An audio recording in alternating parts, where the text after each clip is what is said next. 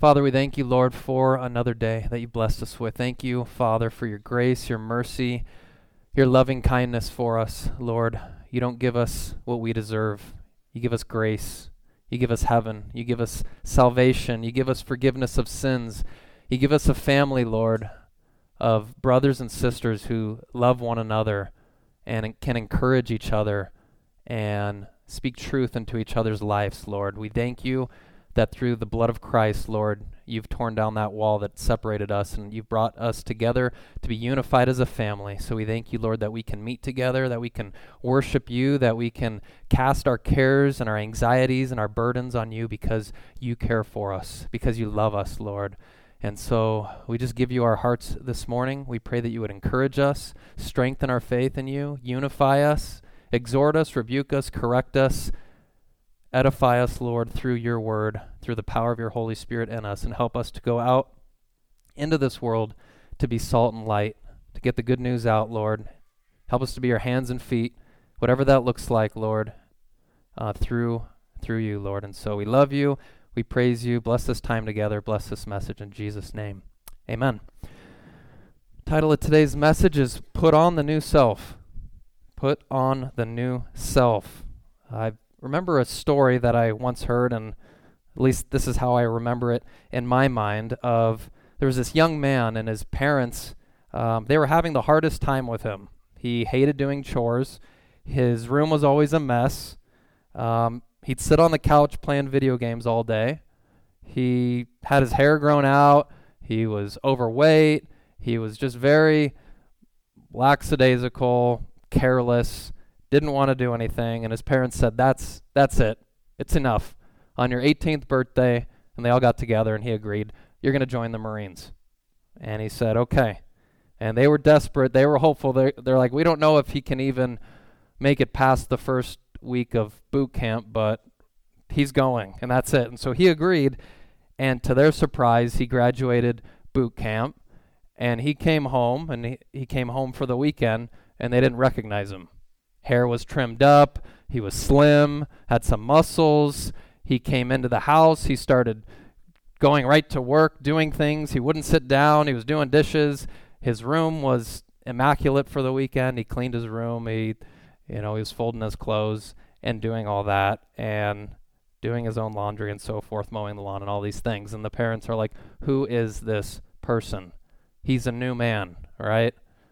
The discipline and the training and the teaching of the military and all of what he went through during that boot camp created a new person. And perhaps thousands and many, many stories like that could be told of young men and women now who are serving in the military in different ways, who maybe had that careless kind of lifestyle without purpose, without discipline, and now they're a new person on the other side of things.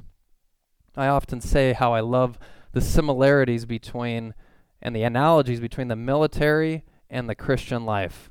There's so many of them. Christianity is not a lackadaisical, careless, casual endeavor. It's an active faith. It's alive. It's with purpose. There's a pursuit.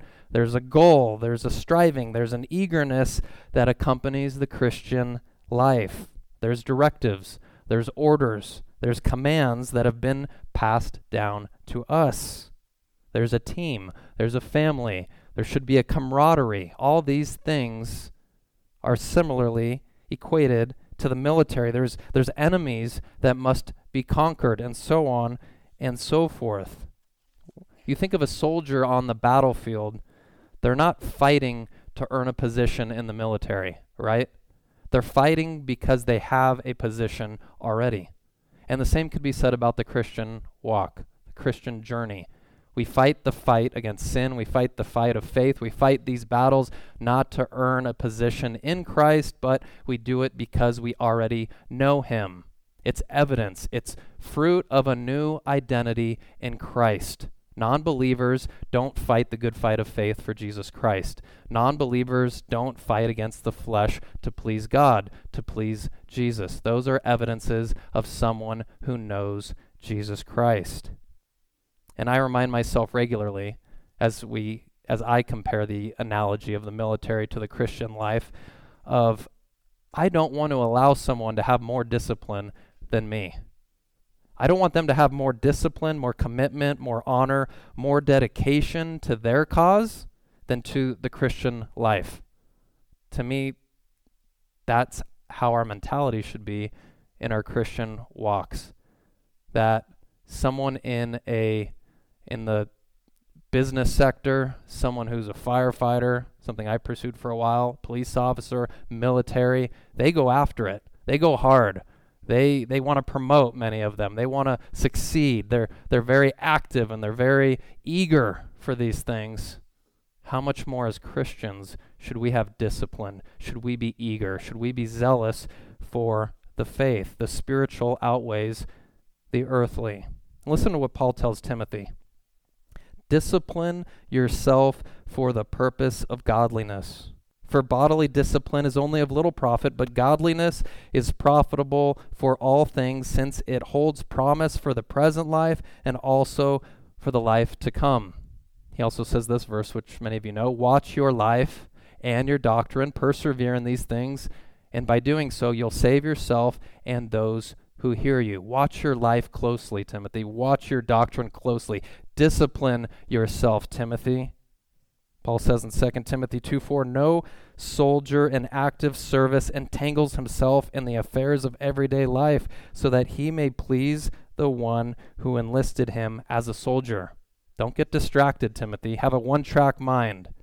Have your eye on Christ, on that track. Don't get distracted, just as a soldier is focused on the mission at hand. And when you read 1 and 2 Timothy, you see all these commands that Paul gives Timothy.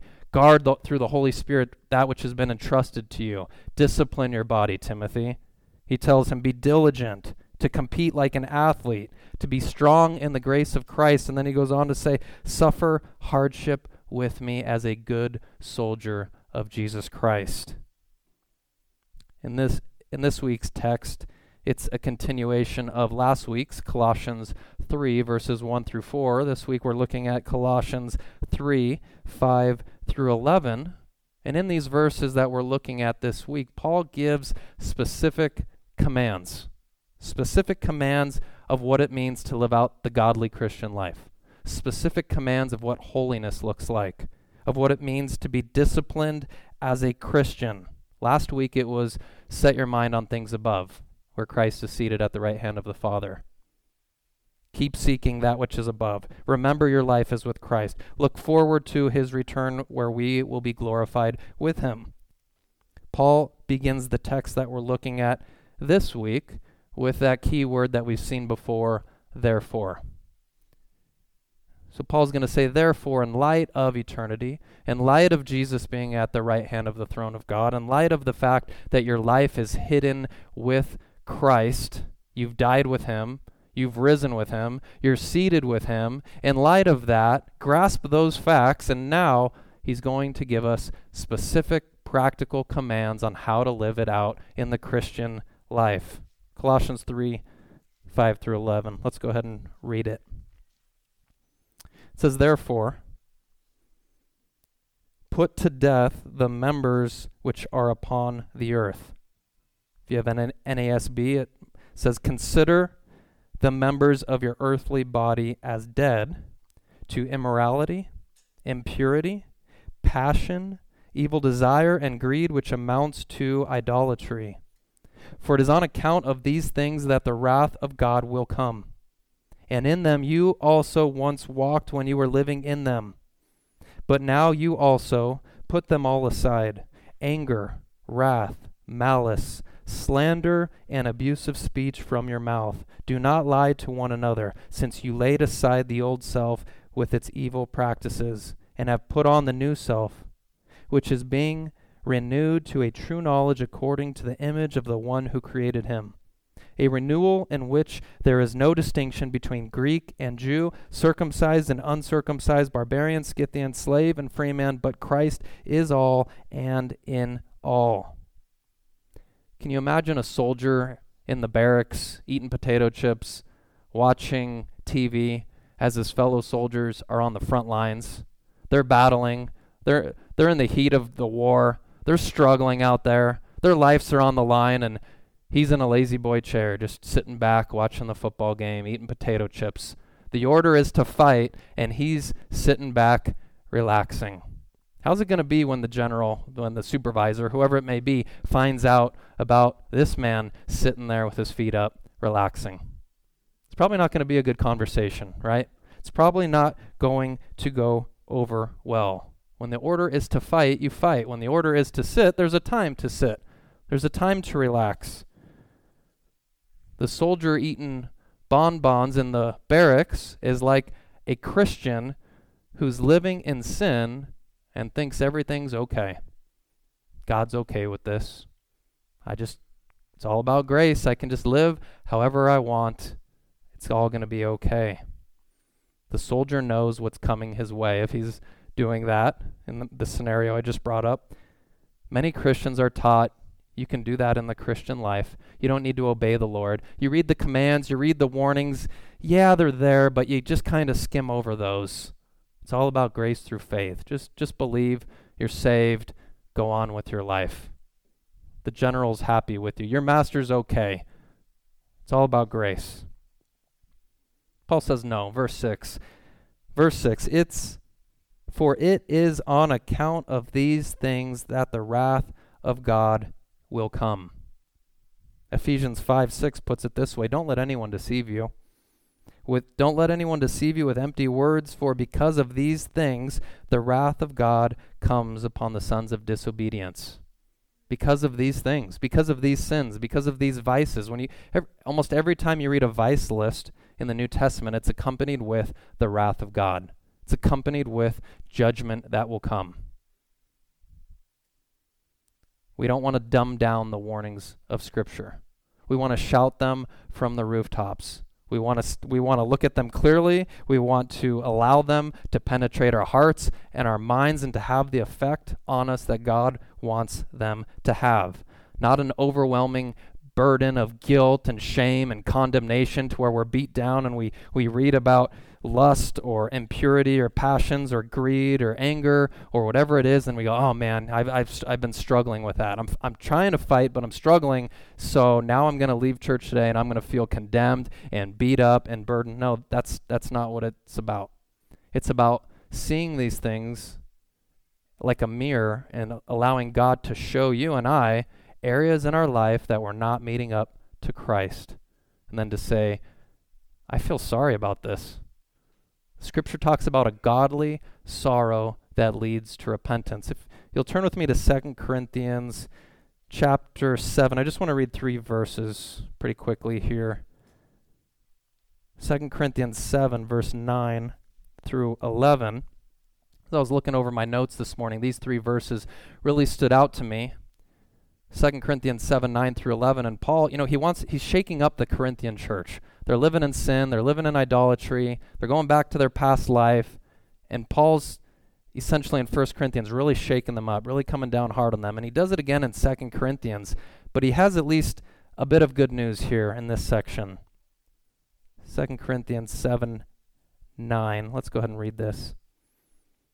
I now rejoice, not that you were made sorrowful, but that you were made sorrowful to the point of repentance.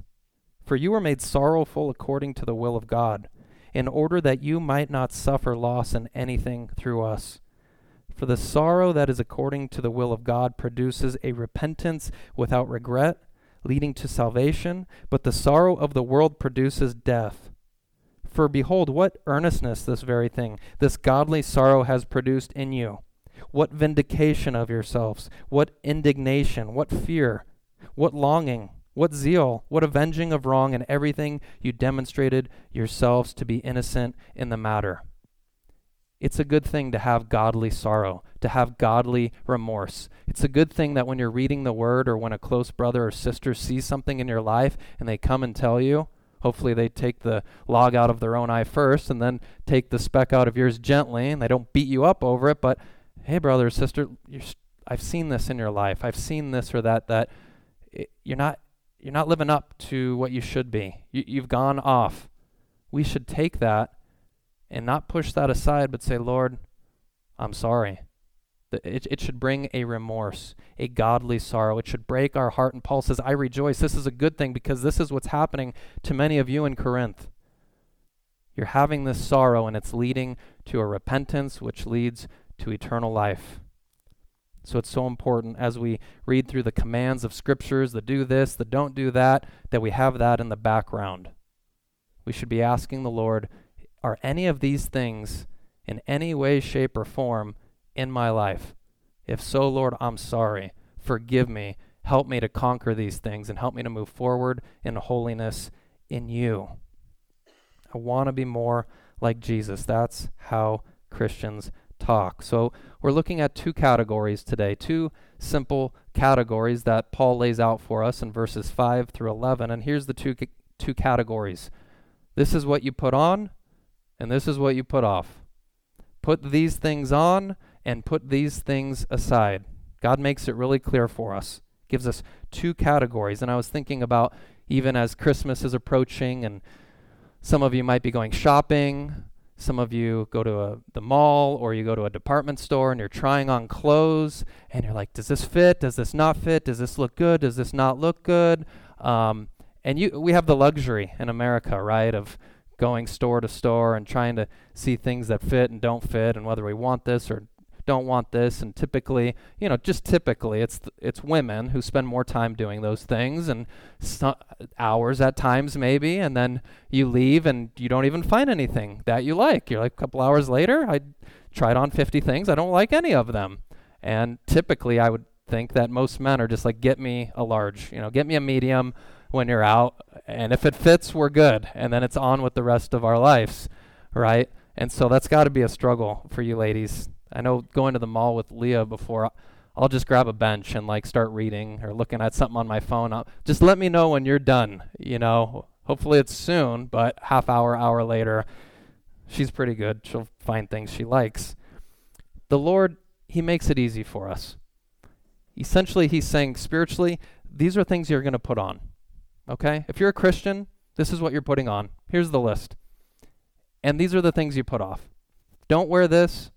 This isn't a part of your spiritual wardrobe, and this is. He makes it easy. The part is just applying it in our lives.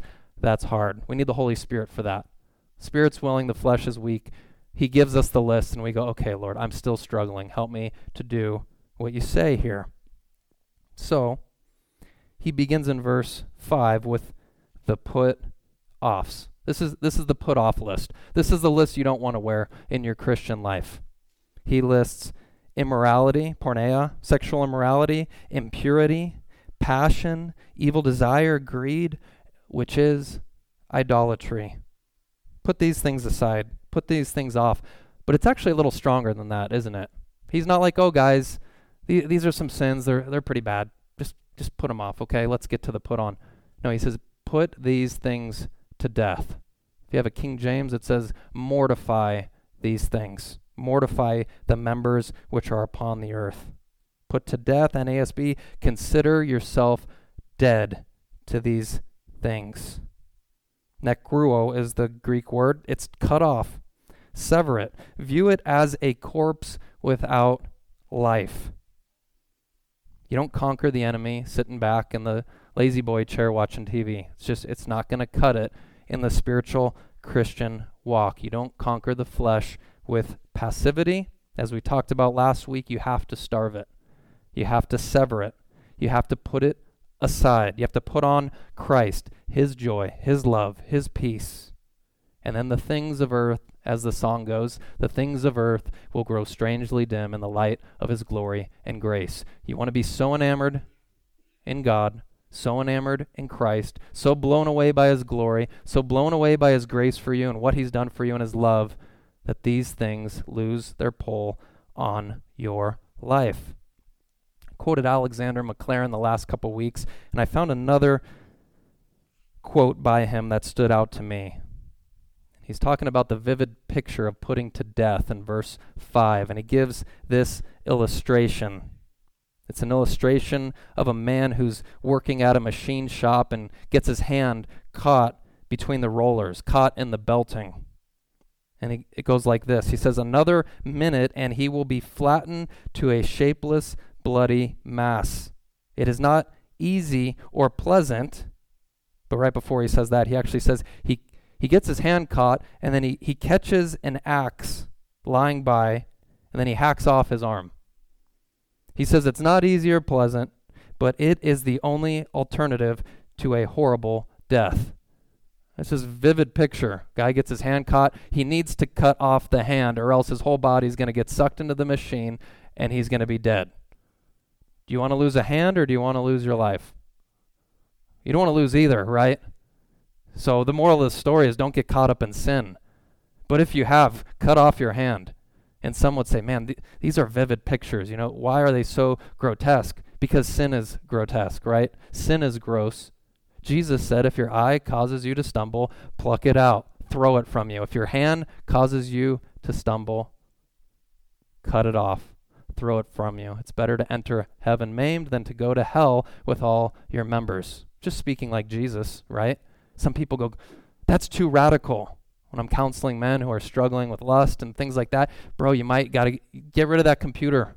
Maybe get rid of it for a couple weeks. Oh, but I work on this computer. I mean, how? That's too radical. Jesus said, chop off your hand, pluck out your eye. Take radical measures to kill sin in your life. One theologian said, be killing sin, or sin will be killing you. Whenever you think, well, sin's not that bad, just remember what happened to Jesus because of our sin. Remember the bloodiness of the cross, the slaughtering of the Son of God for us because of our sin. There's vivid pictures throughout Scripture when it deals with sin, the consequences of sin, and what Christ went for us because of our sin. But we must remember Colossians 3:5 is meaningless apart from Colossians 3:1 through 4. We don't only want to fight the battle on that front. Some people are so caught up in, I got to flee from sin. I got to run from sin. I got to put sin to death. That you're constantly thinking about sin, sin, sin, instead of Colossians 3:1 through 4, which is set your minds on things above. Keep seeking the things above. Keep setting your mind on Jesus Christ. That's how you starve out the sin. That's how you practically put the sin to death in your life. You push it out with a greater joy, a greater passion, a greater treasure. So when the passions and the lusts and the impurities of this world are tempting you, you have a greater passion, a greater desire for God, a greater treasure, so that you will be filled, satisfied in Him, your cup's overflowing. There's no room for sin in your life. I love the I am statements. You know, the I am statements of Jesus, this, at least 7, if not more, but here's 3. John 6:35, I am the bread of life. He who comes to me shall never hunger. He who believes in me shall never thirst. John 8:12, I am the light of the world. He who follows me shall not walk in darkness, but have the light of life. John 10:9, I am the door. If anyone enters by me, he will be saved and will go in and out and find pasture. The word pasture there is a feeding ground or food. He'll find fulfillment. You'll have light in you when you trust in the Lord. You won't hunger. You won't thirst. You'll be satisfied. Your soul that at times is weak and frail and empty will be filled with Him the more you set your mind on Him and look to Him. That's why David said in Psalm 23:1, the Lord is my shepherd. I shall not want. He makes me lie down in green pastures. He leads me beside quiet waters. This beautiful picture of how Christ satisfies. I'm by the water. I'm in the pasture. I'm at rest. I'm relaxing. My eyes are on my shepherd. He cares for me. His rod and his staff, they comfort me. Surely goodness and mercy will follow me all the days of my life. When you're at rest in Jesus, when you're secure in Him, when you realize that nothing can happen in your life without Him allowing it, and you're at peace in Him, what sin is going to grab a hold of your heart and lead you astray? You have no want. You have no desires but Him. Psalm 34:10. The young lions do lack and suffer hunger, but they who seek the Lord shall not be in want of any good thing. Sounds like Colossians 3:1. Keep seeking the things that are above. Those who seek him won't lack any good thing. Keep seeking things above where Christ is seated at the right hand of the Father. That's where our satisfaction needs to come from. Remember David slaying giants, slaying Goliath, slaying the enemy. I love that picture. He's dancing in the street. He's rejoicing. His wife is taunting him essentially. Look at you, you foolish man. He goes, I don't care. I'm celebrating to the Lord. He's my satisfaction. I'm filled up with him. I don't care what you think. If he's satisfied with me and I'm satisfied with him, it doesn't matter what you think. I'm going to dance to him. I'm going to sing to him. I'm going to rejoice. That's the mentality you need to have as a Christian. When God convicts you of something and you read his word and you see it there and you want to do it, but you're like, I don't know. I don't know what someone else is going to think about me. Or I don't know what the world's going to... Who cares? That's a temptation for all of us. But we need to learn from those in the scripture who found victory through the Lord because they weren't ashamed. That's why Paul says, I'm not ashamed of the gospel. It's the power of God unto salvation for all who believe, for the Jew first and also to the Greek. Many were ashamed of the gospel. You guys believe in a Jewish carpenter who got crucified and died one of the most humiliating deaths? That's what you're going around teaching? That's what you're living for? That's what you've given up your life for that? And it was mocked. It was shamed. He goes, I'm not ashamed. And that's how we need to live as well. The more you taste and see that the Lord is good, the more you taste of him, his goodness, true joy, true love, true peace, the less the things of the world have a hold in your life. That's how you grind these idols to powder with the rock of Christ, the chief cornerstone. When you set your life on him, your soul will be satisfied. I used to fight the battles against the flesh mainly with verse 5. So caught up in trying to run from sin, as I mentioned, trying to kill sin, trying to battle against sin. Not so much on Colossians 3, 1 through 4. I thought of it like a man showing up. I used to play a lot of sports, right? Showing up to baseball practice with football pads on. Football pads are good for football. It would be silly, right? Guy walks up, wrong sport, man, over here. And some of us are fighting sin on the wrong front. We're fighting sin the wrong way.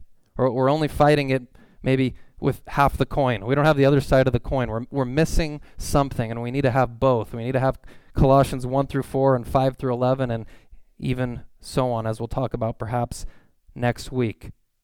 We need to be like Jacob, and we need to say, Lord, I'm not letting go of you until you bless me. I'm going to wrestle with you all night. I need a blessing. Lord, I just prayed for 10 minutes. I'm still feeling anxiety. I'm still feeling depression. I'm still feeling empty. Okay, I'm going after you more, Lord. I'm drawing near to you because your word says you will draw near to me. I'm looking at your promises, Lord, that talk about in your presence is fullness of joy, and at your right hand there are pleasures forevermore, and I'm lacking joy. So, Lord, I'm going to continue going to you. Keep seeking, keep finding, keep knocking until that door is open. Be persistent in your pleadings with the Lord and your prayers with the Lord, and you're going to the Lord like Jacob. We need to be like Asaph when he says, whom have I in heaven but you? Psalm 73, 25 and 26. Besides you, I desire nothing on earth. My heart and my flesh may fail, but God, you are the strength of my heart. You're my portion forever. You're lacking strength. You're having passions that are not of the Lord. Lord, I need you to be my passion, my desire, my strength. Psalm 42:1. We need to be like the psalmist there who says, as a deer pants for the water, so my soul pants for you, O God. I'm going after you, Lord. I'm thirsty, Lord, and I don't want to be filled with things of this world. I know they won't satisfy, but they're so tempting, but I'm going to you. I want you to fill me. We need to be like John, Remember John, he's always trying to get close to Jesus. Anytime you read the Gospel of John and the disciple whom Jesus loved, he just throws that in there. I'm the disciple whom Jesus loved. He loved them all, but he just makes sure to say that. He reclined at Jesus' chest during the Last Supper. There he is, just trying to get as close as he can to Jesus. And I love Jesus. He's like, maybe he wants some space. He's about to go through the most difficult trial that anyone's ever gone through. Imagine that. We go through little trials in comparison in life, and we get all uptight, we get all anxious, we get all worried, and there's Jesus about to go through it all, about to take on the sins of the world, the wrath of God, go to the cross, get beaten, and he's fellowshipping with the disciples. He's embracing John. He's washing their feet. He's teaching them. He's praying for them. Who's at the cross? There's John, right there at the cross, gazing up at Jesus, trying to get close to Jesus still. Then Jesus dies, and he rises, and who's running to that tomb? Him and Peter have this foot race, and John says, I beat him there. I got there first. He's trying to get there as fast as he could. He was a little timid, he says, but I didn't go in. I don't know if he saw spiders in there. I don't know. It was dark. So he goes, Peter went in first, but I did get there first. And then after the resurrection, I think it was John there in the boat who said, that's Jesus. Peter didn't know at first. Peter's fishing away, maybe going back to the old life a little bit. What happened with Jesus? We're not quite sure. And there's John. Hey, that's Jesus on the shore. Peter gets out, swims in. Jesus restores Peter. Remember, Peter denied him 3 times. And then right after that, Peter and Jesus are talking, and it says in the text that John was following them. And Peter looked back and said, what about him, Lord? So it's as if they were walking by the Sea of Galilee, and there's John closely right behind. Can I be in this inner circle? And I think of that in our Christian walks with the Lord. You want to get as close as you can to Jesus. Through his word, through prayer, through fellowship, through coming to church, through being with other believers. You just want to know Christ.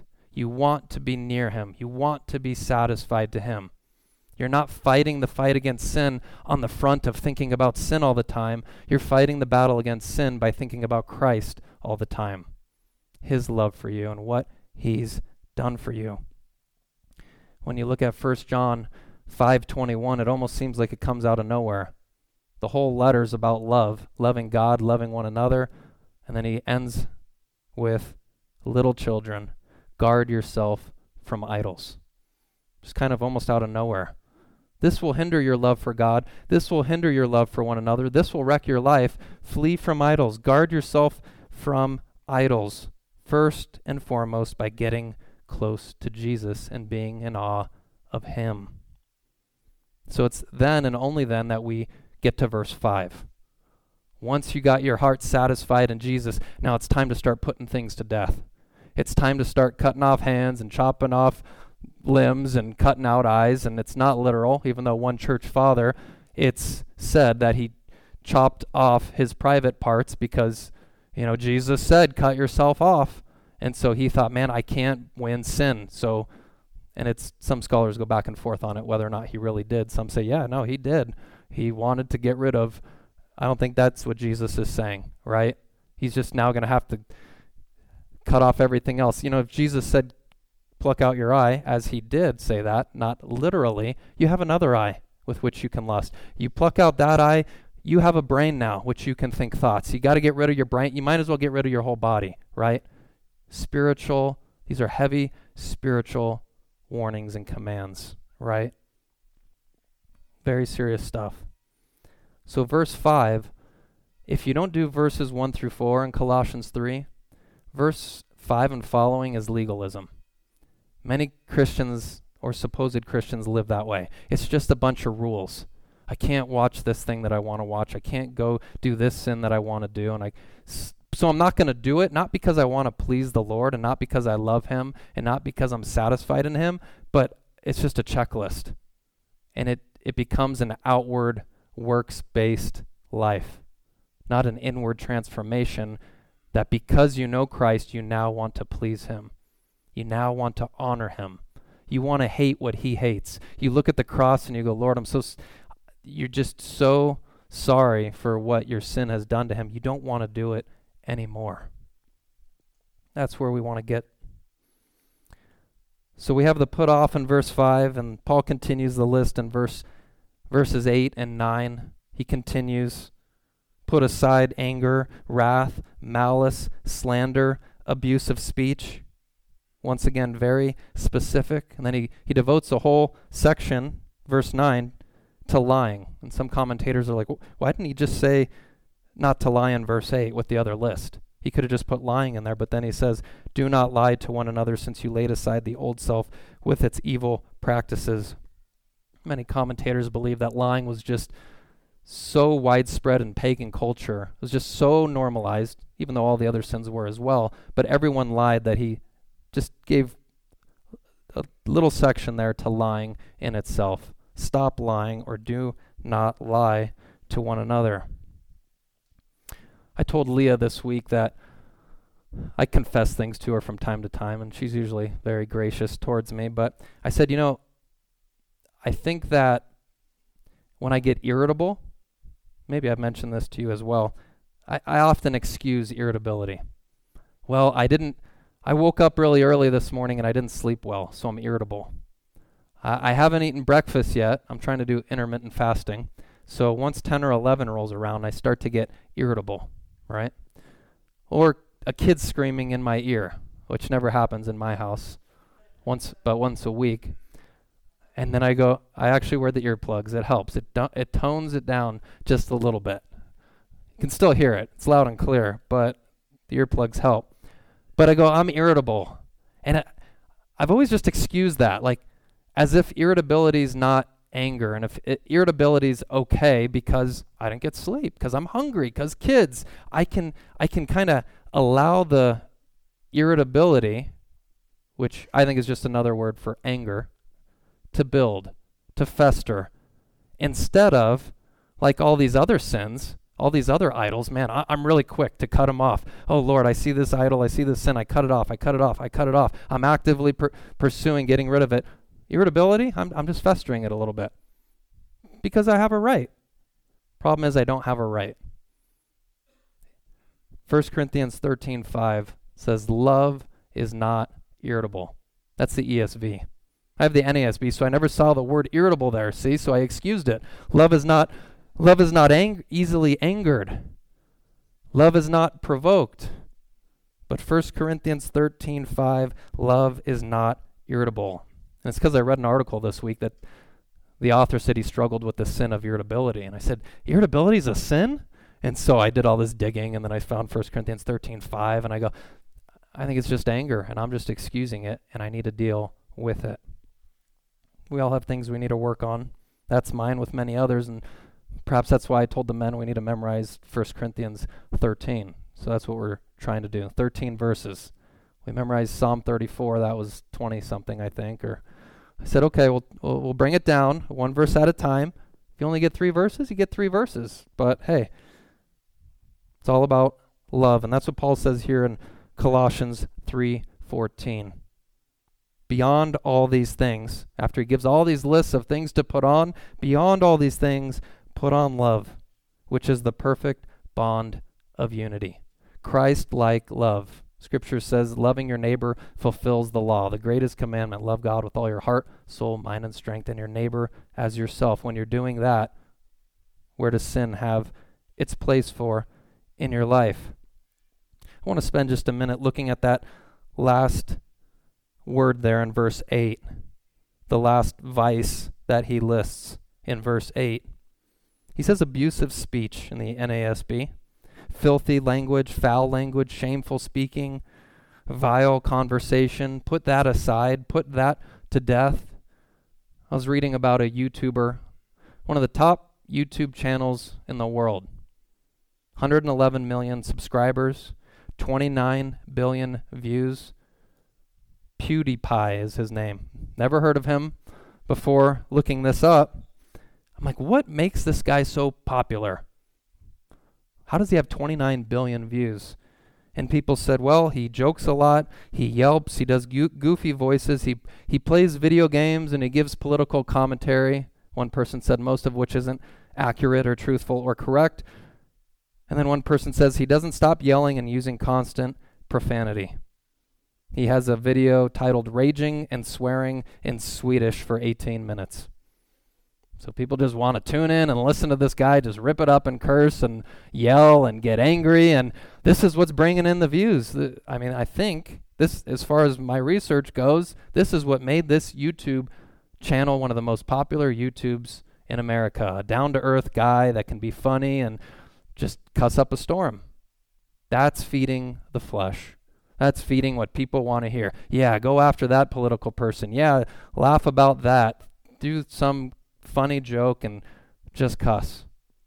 And Paul says that has no place in the Christian life. Put it aside from your mouth, verse 8. When you look at the book of Ephesians, there's about 78 verses in Ephesians that are similar to Colossians.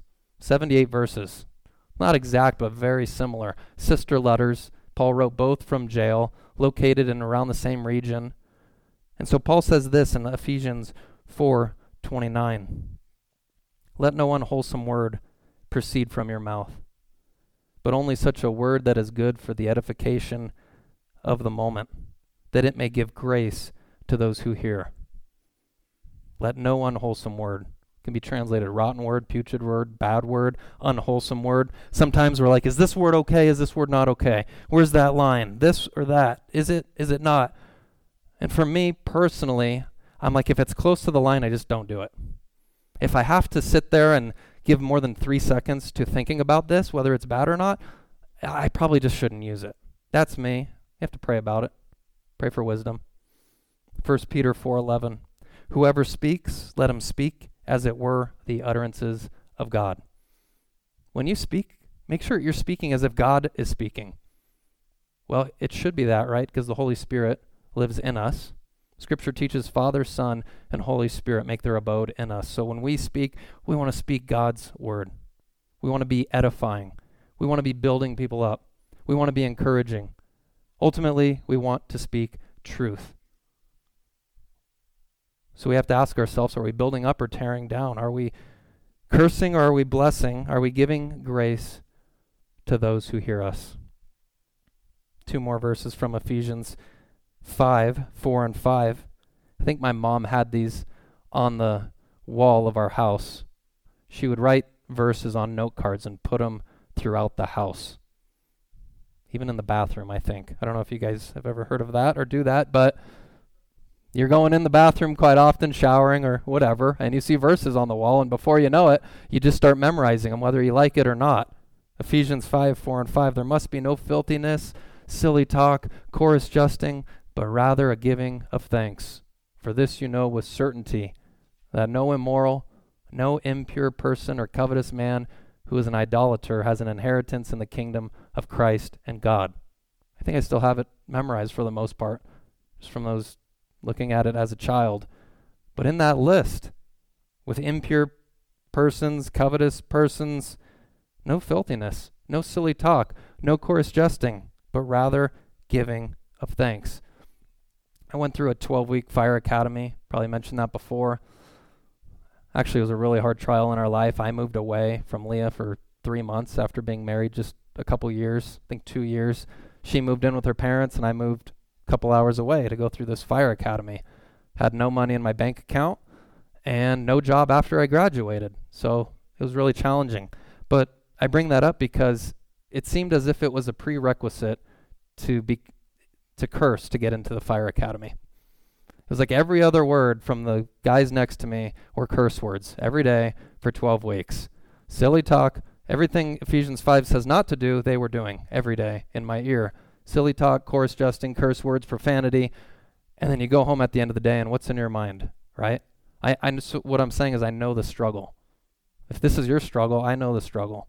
Okay? I wasn't perfect in it, but God wants us to have His words in our hearts. Colossians 3:16, let the word of Christ richly dwell in you. Admonishing one another, teaching one another, psalms, hymns, spiritual songs, singing with thankfulness in your heart to God. When psalms are filling your heart, when His words fill in your heart, when Christ is filling your heart, Out of the abundance of the heart, the mouth will speak. One of my prayers often is Psalm 19:14. May the words of my mouth, may the meditation of my heart be pleasing to you, O Lord, my rock and my redeemer. It's a very simple verse. I encourage you guys to memorize that one. That my words would be the words that are pleasing to God. So we went through the put these to death. And then there's Colossians 3:10 and 11 as I get ready to bring this to a close here. He tells us now put on. He says, you have put on the new self, Colossians 3:10, who is being renewed to a true knowledge according to the image of the one who created him, a renewal in which there is no distinction between Greeks and Jew, circumcised and uncircumcised, barbarian, Scythian, slave, and free man, but Christ is all and in all. It's created a big problem in the early church that when the Jewish people that adhered to the law were very zealous for the things of the old covenant, and then they came together with pagans who their whole life was just sleeping around, living for the world, cursing, lying, and now you bring these two people together. And you bring the Scythian and the barbarian who could barely speak. He's called the barbarian because he just says bar, bar, bar, and that's how they talk, so they're called barbarians. They were illiterate.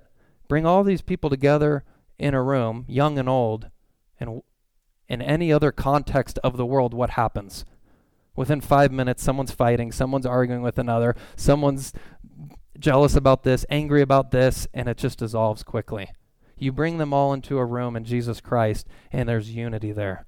There's love there. There's peace there. There's joy there, and that's what Paul is saying here. When you're in Christ, when you're part of the new creation, since you have put on this new self, there's neither Jew nor Greek, slave nor free, barbarian, Scythian, all one, because Christ is at the head of the church. It's this beautiful picture of Christian unity.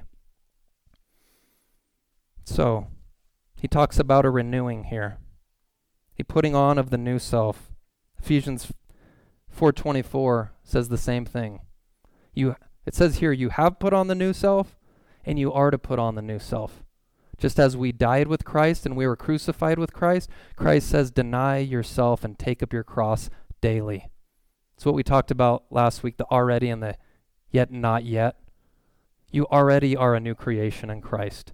You already are saved in Christ, yet there's a sanctification process going on. There's a renewal that Paul talks about here that's going on in your life. It's a renewal in knowledge. It's renewal into the image of Jesus Christ. Because Adam and Eve were created in the image of God. They were created perfect with a love relationship with God, and that was marred by sin. And so now what God is doing is he's renewing us back to be in unity with him, to be created in his image as he meant it to be. God doesn't save people so that we'll continue living like the world. He saves people to conform them to Jesus Christ, to renew them, to be more like him. So lastly, as I close this out, perhaps you've heard of the show Extreme Makeover. I used to call it Extreme Home Makeover. I think it's Extreme Makeover Home Edition. Maybe you've heard of it. I used to get home from school and eat my bowl of cereal and watch this show. And just watch how these old, dirty, sometimes trashed out houses were turned into this immaculate, renovated, really cool house. And, I grew up in a smaller house, so it was still pretty nice. But I thought about writing them and giving them a sob story. Like, hey, I have 3 younger siblings in our house, it's not that nice. Would you please come? And so I envisioned that I would do that. I never did. But I love as you watch the show and they're pulling out the old carpet and the dirty wallpaper and the leaky roof that they're patching up, and there's weeds and dirt, and it's just trashed up. And then little by little, all these people come in. And it's not an overnight process, but they're working on the house and they're laying aside the old things. They're ripping things out, they're cutting things down, they're replacing things, they're putting new things in, and then they put some big banner in front of the house the day of the showing, and then they take it away, and everyone's like, oh my gosh, and then they show the family crying and weeping, and oh, this amazing house.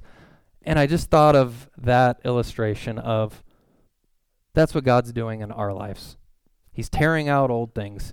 He's replacing things. He's ripping out things.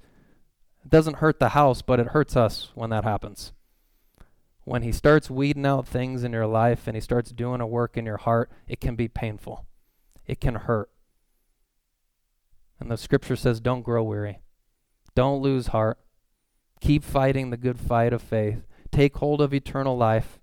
Speaks of this is light, momentary affliction that we're going through in comparison to the surpassing greatness of the glory, the weight of the eternal glory that's far beyond all comparison. So we have to keep that in mind as we're fighting, as we're battling sin, as we're moving forward in the Lord. Amen.